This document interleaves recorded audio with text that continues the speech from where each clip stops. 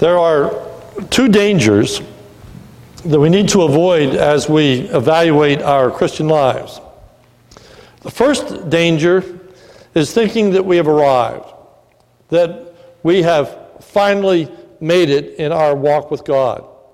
Perhaps even thinking that we are perfect or sinless, that we are all that God wants us to be.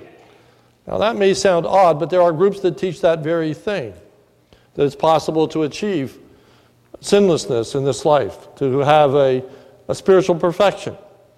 They may encourage you to seek a second work of grace or to live on a higher plane or higher ground. Some of you are familiar with Keswick Bible Conference. They would have that kind of teaching. If we think we've arrived or are perfect, then there is something seriously wrong with our understanding of what true holiness is. The second danger is in wanting to be perfect so badly that we become entrapped by those who hold out a false means to obtain spiritual perfection. The Judaizers portrayed themselves as having arrived spiritually and held out a false means by which spirituality could be obtained, namely through circumcision and obedience to various rituals and customs. The Judaizers preyed upon those who were seeking something more in their Christian life, those who were discontent with their spiritual attainments, those who were longing for a deeper relationship with God. I know as a young teen myself, I was really desirous of having a deeper, more intimate, more personal relationship with God, and wondered about how that was to be achieved. And I read a lot of different theological books with very little discernment. I didn't know a whole lot, and I read from many different perspectives, not realizing it. And I soon became disquieted as I read about people that said that they had obtained sinlessness, that talked about intimacy with God as though God were speaking to them directly, as though there was some voice that they were hearing and leading them and directing them, and I felt tremendously left out. I felt very discouraged in my Christian walk. What's wrong with me? And how do I ever obtain that kind of intimacy with God? That He's going to speak to me in an audible voice directly. I was blessed when I was about 16 years of age. One of the things that I came upon to read was a little book by Harry Ironside. It was entitled Holiness, the False, and the True. Holiness, the False, and the True by Harry Ironside. To me, it was a wonderful revelation and breath of fresh air. For Harry Ironside had ministered with a group that taught that you could obtain sinless perfection. And Harry Ironside, it's actually a biographical study of his life, talks about how earnestly he sought this deeper, intimate, personal relationship with God in which God was speaking to him. And he had a sense, he actually would have a feeling of the very presence of God. And Harry Ironside had wanted that desperately. So desperately, in fact, that he went through an emotional breakdown. He just fell into great despondency, became sick. And in the period and age in which he lived, there weren't a lot of counselors and there weren't a lot of programs or places that you could go with such maladies. So he ended up going to a retirement home for his denomination. And as he was in that retirement home and seeking to recuperate and find his faith once again, it just so happened there was a missionary, a retired missionary that was there, one that Harry Ironside had a great deal of respect for, one that he admired, looked up to, saw him as a very godly individual, appreciated his character and the manner in which he conducted himself. And as Harry Ironside laid in his bed one night in this nursing home praying, he thought, if there's anyone who can tell me how to achieve this deeper relationship with God, it's this man. And so he got up and got out of bed and was walking to this man's room, and as he was walking down the hall, he saw this man walking towards him. And Harry Ironside, I said, I can't believe that I'm encountering you in the hallway. So I was just coming to your room to ask you how you obtained this deeper, intimate relationship with God. And this man said, I was just coming to ask you. And they both realized that that was a sham. That they had been promised something that wasn't available to them.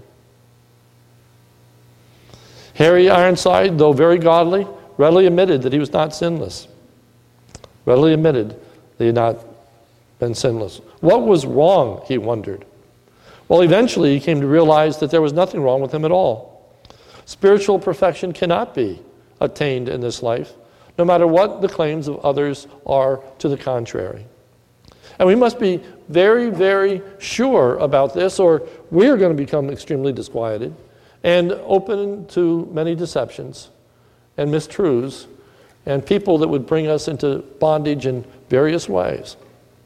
John Newton was a preacher, hymn writer, the one who wrote Amazing Grace, a former shipmaster of a slave ship, and God had done a wonderful work in John Newton's life in saving him, and many of you know the words to Amazing Grace. John Newton wrote these words. Again, I find them very helpful. I am not what I ought to be. I am not what I wish to be. I am not what I hope to be. However, I am not what I once was. And I am what I am by the grace of God. That is the proper perspective of the Christian life. That's what it looks like. So this morning, I want to look at this passage in greater detail, answering the question, what does true spirituality look like? What does true spirituality look like? Well, first, true spirituality realizes that we have not yet arrived. Paul had not yet arrived in his relationship to God, and neither have we. The Judaizers, as I said, had a false view of spirituality. While at first glance they might appear to be very spiritual because they are very religious, however, they are what is referred to later as enemies of the cross of Christ. Judaizers were people who were insisting that in addition to believing in Jesus, people had to adopt several of the practices of Judaism, such as circumcision, if one was truly right with God. While Judaizers may not be the issue of our day, there are still loads of people that would teach us that it's Jesus plus something that's needed for a true, intimate, and personal relationship with God. The Judaizers were insisting that they had arrived spiritually, as did Paul before he was saved. Notice verse 6. As to zeal, persecuting the church, as to righteousness under the law, blameless, sinless. Before Paul was saved, he viewed himself as a sinless individual, for he had been taught the law in such a way that it could be kept, as many people do. Many people have this outward form of righteousness, whereas it consists of how long you wear your sleeves, the color of your clothes, how long you wear your hair or don't wear your hair, or do you have facial hair or don't have facial hair, or do you drive a buggy or do you drive a car or do you drive a black car or whatever. And these things have nothing to do with the Scripture. They have nothing to do with what true salvation is and true righteousness is, but it's easy to come up with a string of do's and don'ts that eventually you can feel pretty good about yourself because you don't do what the don't-dos tell you not to do, and you do what the do-dos tell you what to do, and so you're a pretty good person. However, Paul came to realize that that view was false. Verse 12, not that I've already attained this or already am perfect.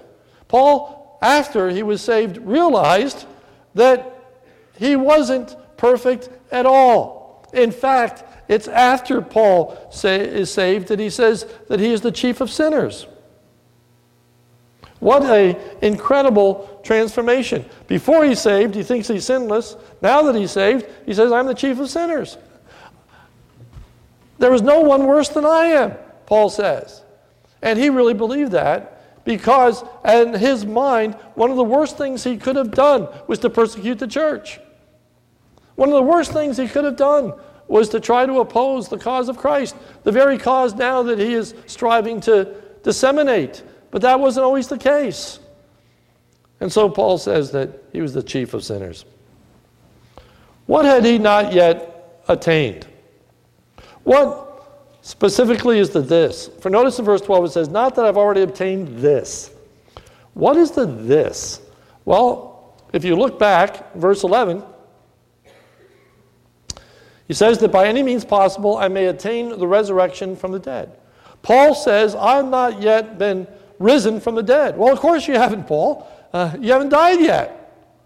But the point of Paul's statement is that he hasn't yet arrived because he hasn't risen from the dead yet. He's not perfect and won't be perfect until the resurrection, until he stands in the very presence of God. Then he's going to be perfect, and not before that. And not before that. And we believe in progressive sanctification, which means we can grow in holiness. We can grow in our relationship to God, but we can't be perfect in our relationship to God. Paul says that he is not completely, he has not yet come to know Christ fully. Let me say that again. He has not yet come to know Christ fully. Paul had come to know Christ through putting faith in Christ. Notice verse 8. Indeed, I count everything as loss because of the surpassing worth of knowing Christ Jesus my Lord. The past things or the circumcision, the things we talked about last week, the righteous things that he had done, he said they were worthless in coming to know Jesus Christ. That has only happened by faith. So he says, I've come to know Christ.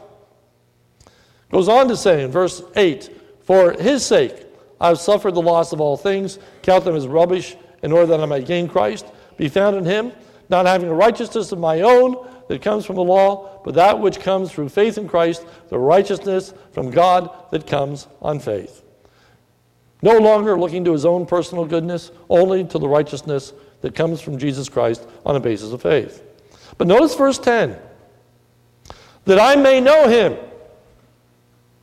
That I may know him.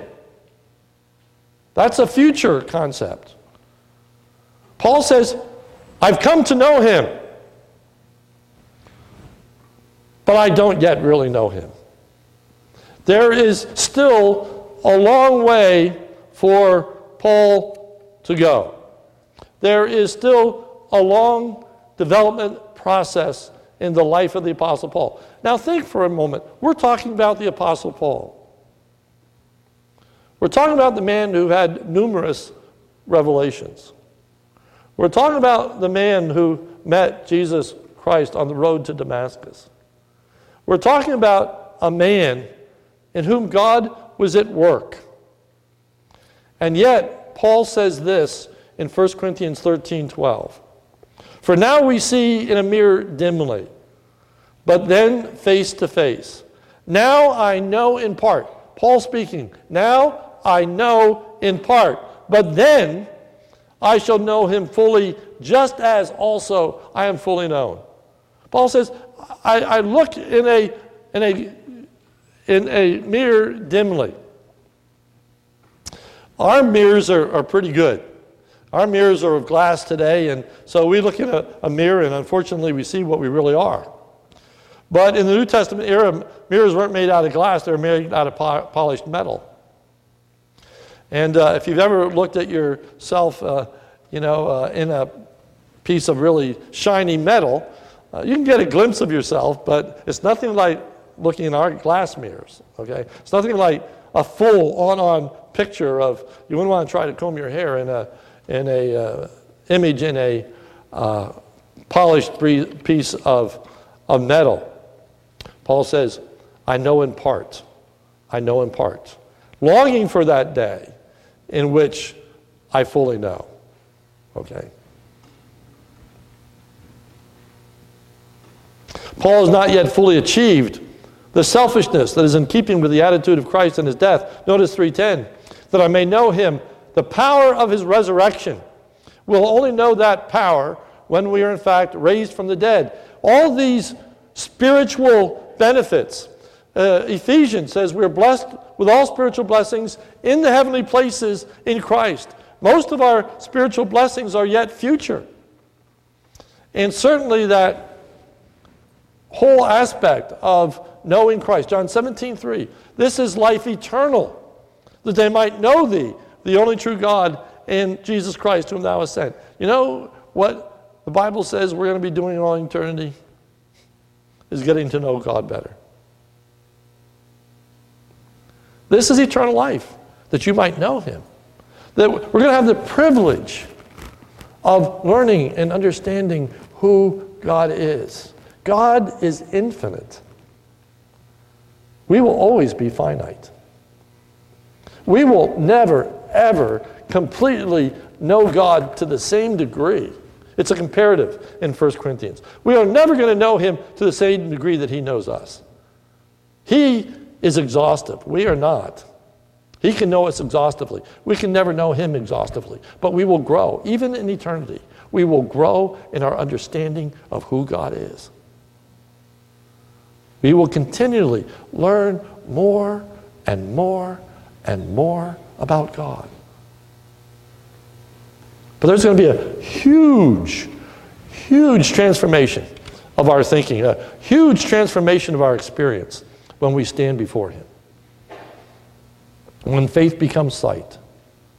When we come to experience these truths.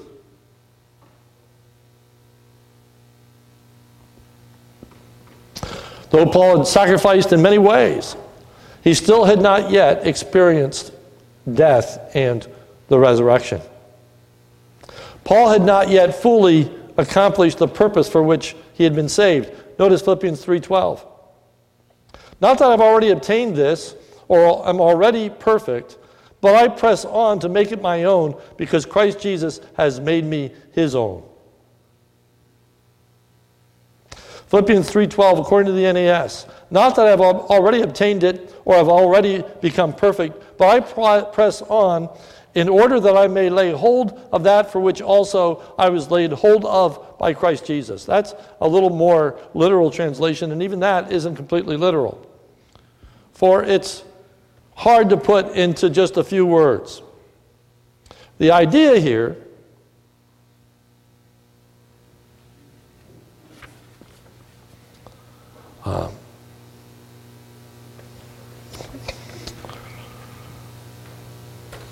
is that God arrested Paul on the road to Damascus. He grabbed a hold of Paul and stopped him. Turn with me, if you would, to Acts chapter 9. Acts chapter 9.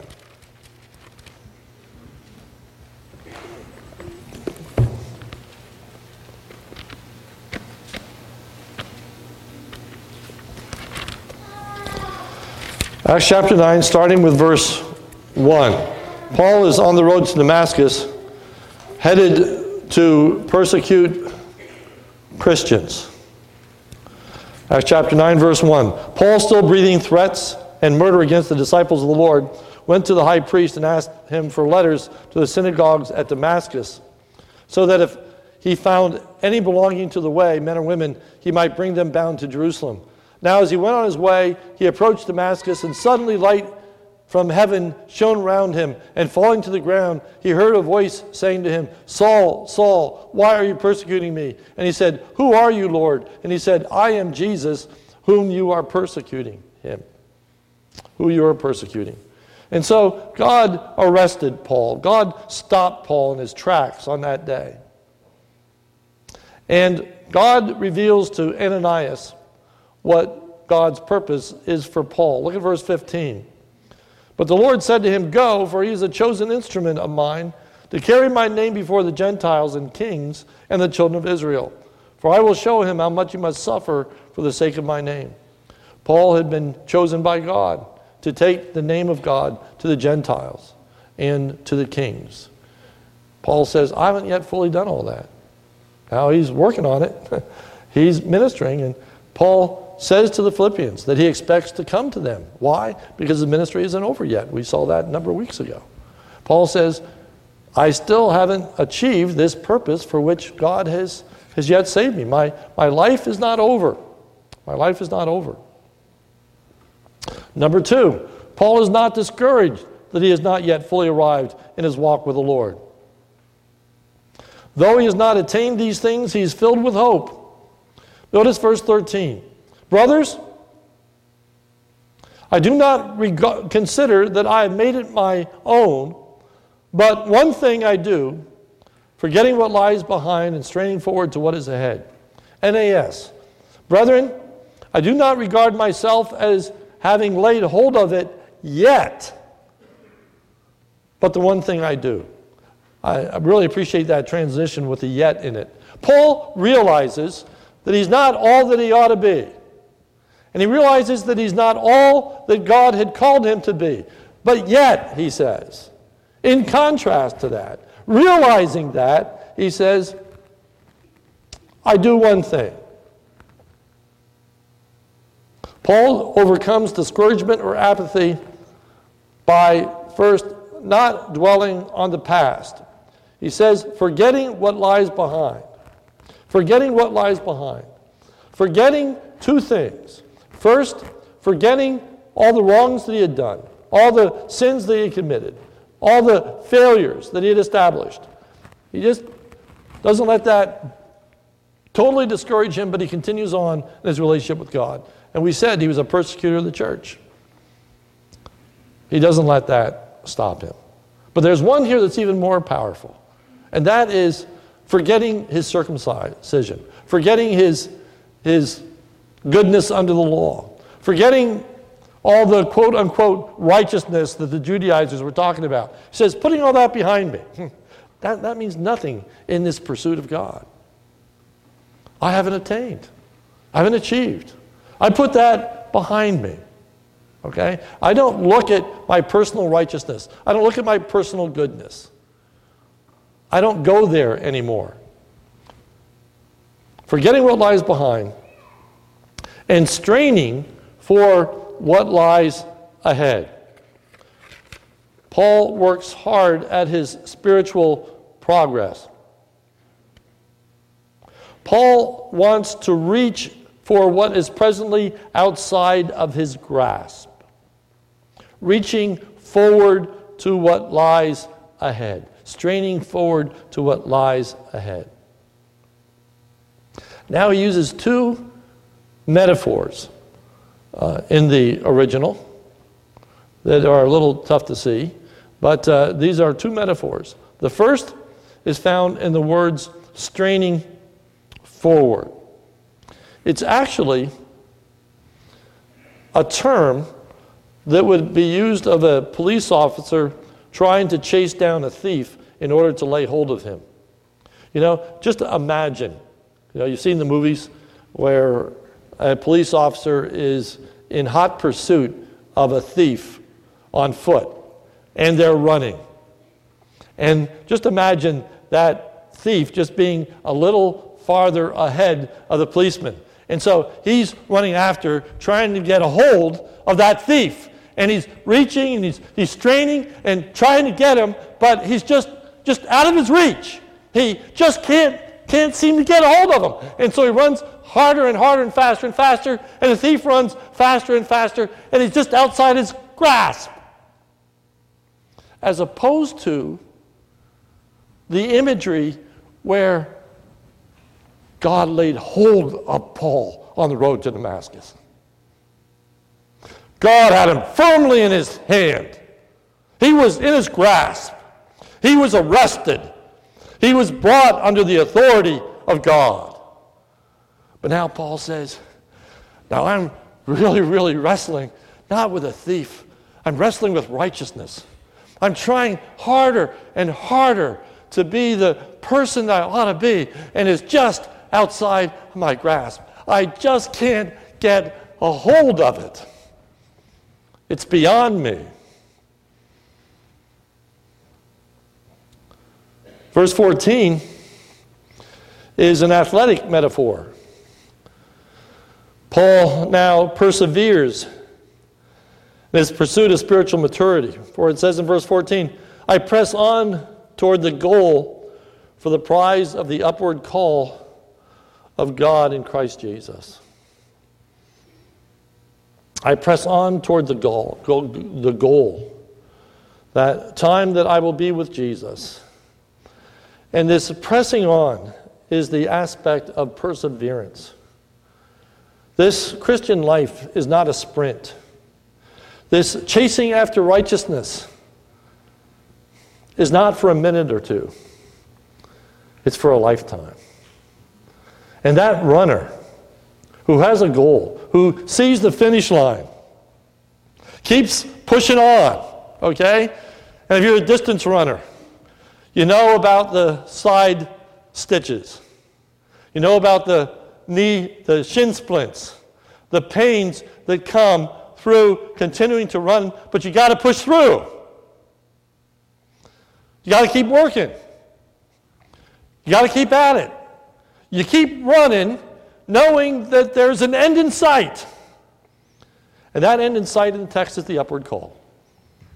It's being with Jesus. Then perfection comes. Then that intimacy that we so long for is going to be realized. Then we will see him. Then we will know him. But in this life we're pursuing. We're pursuing. We're pursuing. Now the key is, well, how do you pursue? How do you grow? How do you get closer? How do you develop this intimate, personal relationship with God? How does Paul go about working hard to obtain spiritual attainment? What does that running look like? How does one reach out and try to grasp? What practically does that mean for us day to day in our living? Well, first, Paul is describing what true spiritual progress is. It says in verse 15, let those who are mature think this way. Some of you have the translation, let those who are perfect think this way. Okay? You want to know what spiritual maturity is, you want to know what perfection is, view it this way. View it as an endless pursuit until you are with God. That's the right view. Don't think that you can attain it in this life. Don't think that you're going to have that intimacy in this life like you're going to have in the life to come. That those who are spiritually mature think this way. In other words, if you don't think that way, you're not spiritually mature. No matter how mature you think you are, or no matter how righteous someone looks, no matter how dedicated they seem, no matter how zealous they are, no matter how much they pray, no matter how much they mutilate their flesh or do all the things the Judaizers did, don't be deceived by it. True spirituality is a recognition that we have a long way to go. In fact, the closer you draw to God, the more you realize I have a long way to go. The more you realize that sin is about my heart. It's not about these outward acts.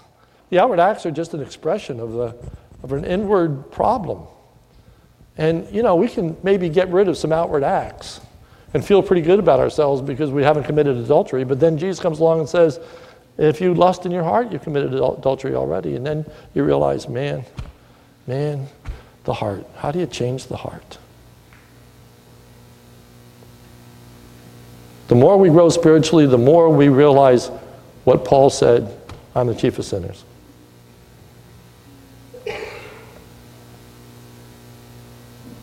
If anyone disagrees with what Paul is saying is true spiritual progress, one day they will understand. Verse 16, let us hope that those of us who are mature think this way, and if in anything you think otherwise, God will reveal that also to you.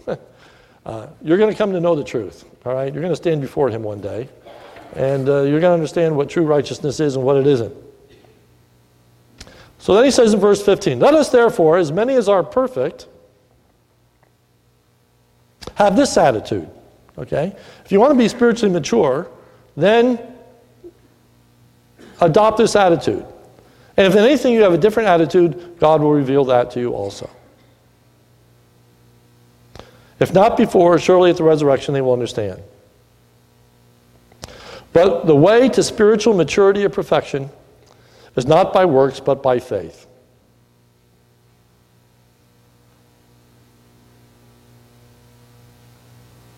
Paul is not going to make the mistake of trying to rely on his own personal goodness or righteousness in drawing closer to God. He's not going to rely on himself, but the Holy Spirit. Notice verse 16. Only let us hold true to what we have attained. NAS, let us keep living by that same standard to which we have obtained. What's he talking about? Paul says, we have a standard. We have a way by which we live. Don't depart from it. Don't give it up. Maintain that standard. The standard's in verse 9. To be found in him, not having a righteousness of my own that comes from the law, but that which comes through faith in Christ, the righteousness from God that depends upon faith. The way you draw closer to God is by faith in Jesus Christ. And your confidence is solely in him, not in yourself. It's not in your transformation. It's not in your good deeds. It's not what you give up. It's solely in Christ. We come to God placing our faith in Christ. The striving is in faith. It's not in our performance. That's why Paul says in Philippians, he begins with the aspect that we are confident, knowing that he who hath begun a good work in us will perform it to the day of Christ. He began a good work. He will complete it in the day of Christ. Turn with me in your Bibles to Galatians chapter 3. Galatians is a much fuller rendition of this discussion. Paul just kind of touches on it here.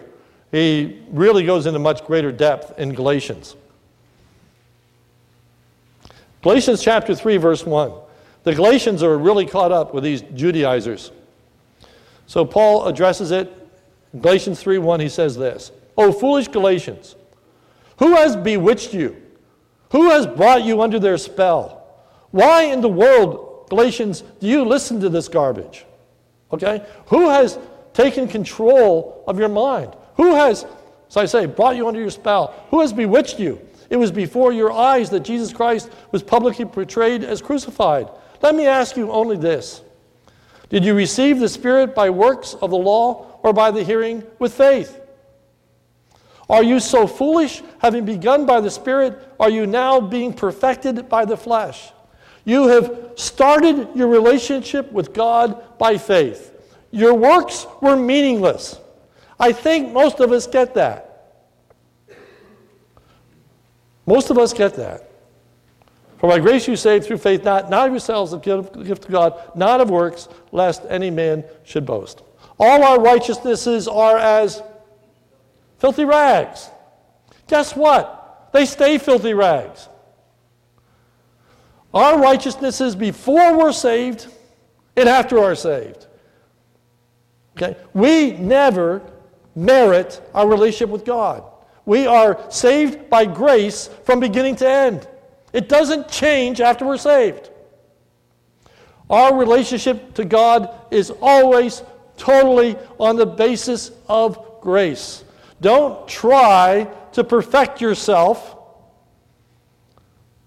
through obedience to the law. That didn't save you, nor does it make you perfect.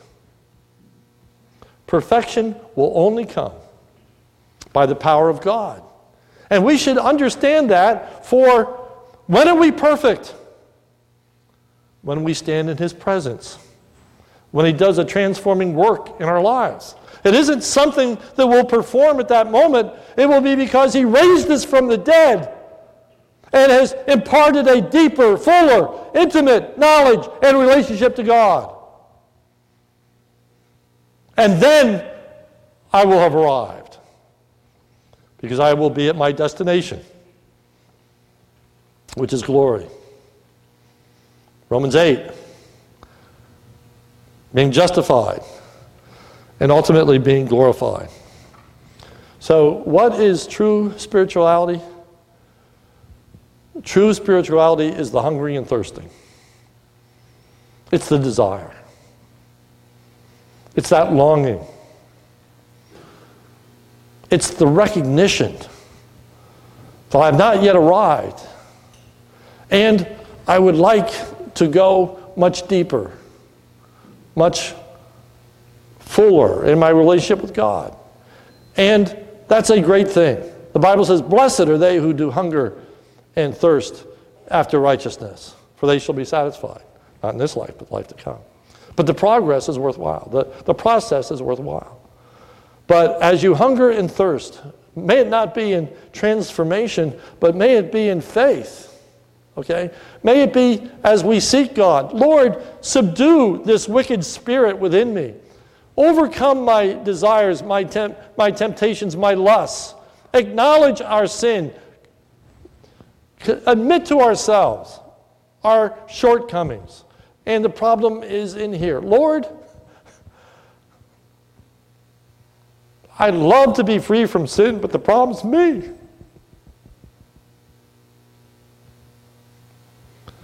I love things I shouldn't love.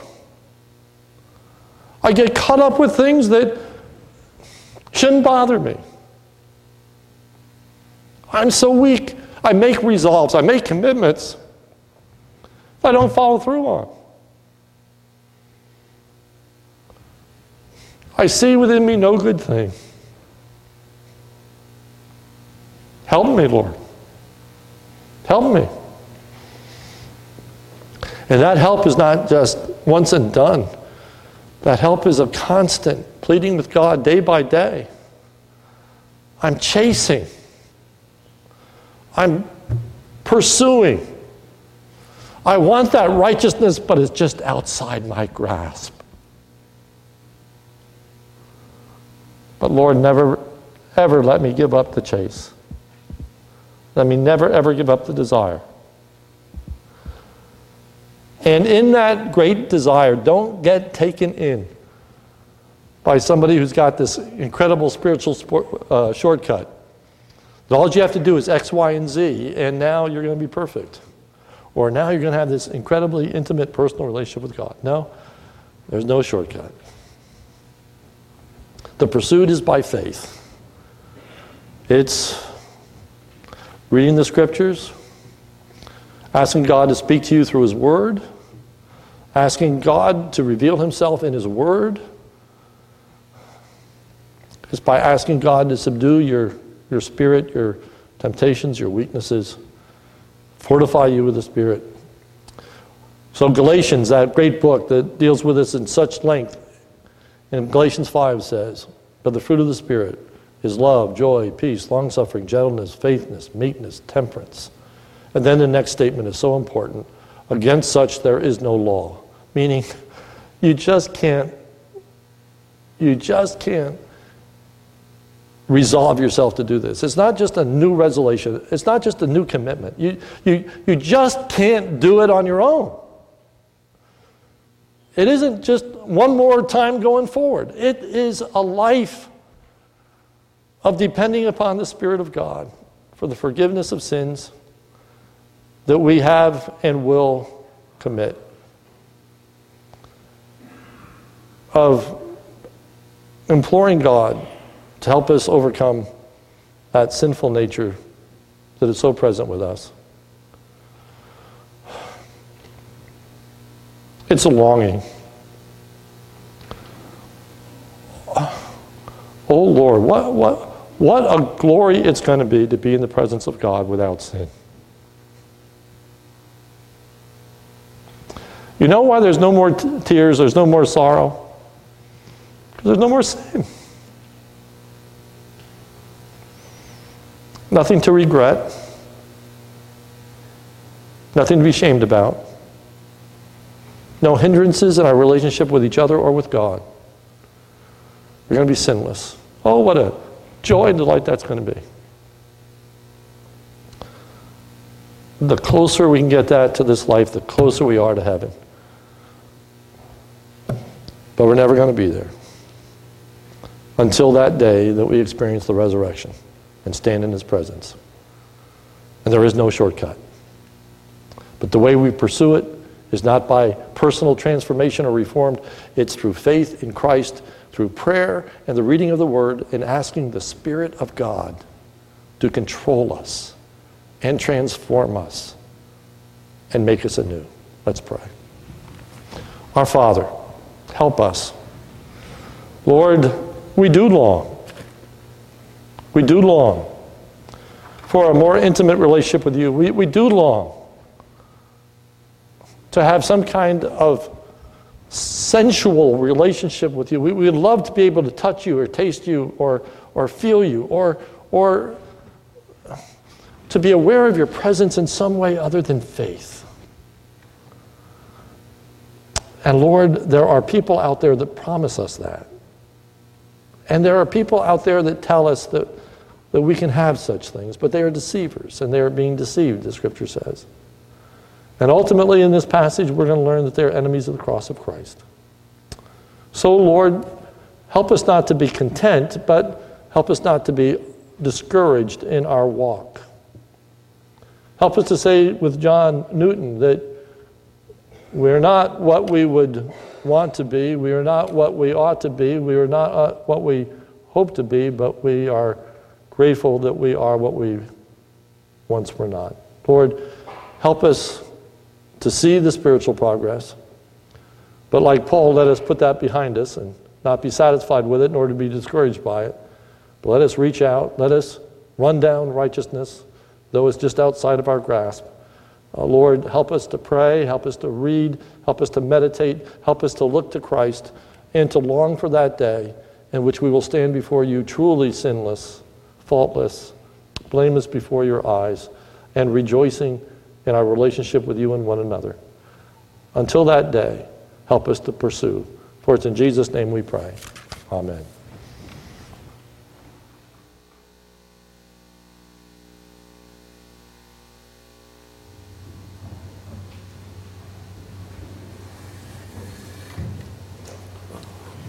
What are we seeing in the entry?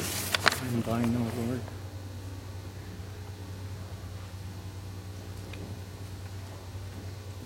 One of the thousands of hymns that Fanny Crosby wrote was the song that we're going to sing in closing this morning, number 354, I Am Thine, O Lord.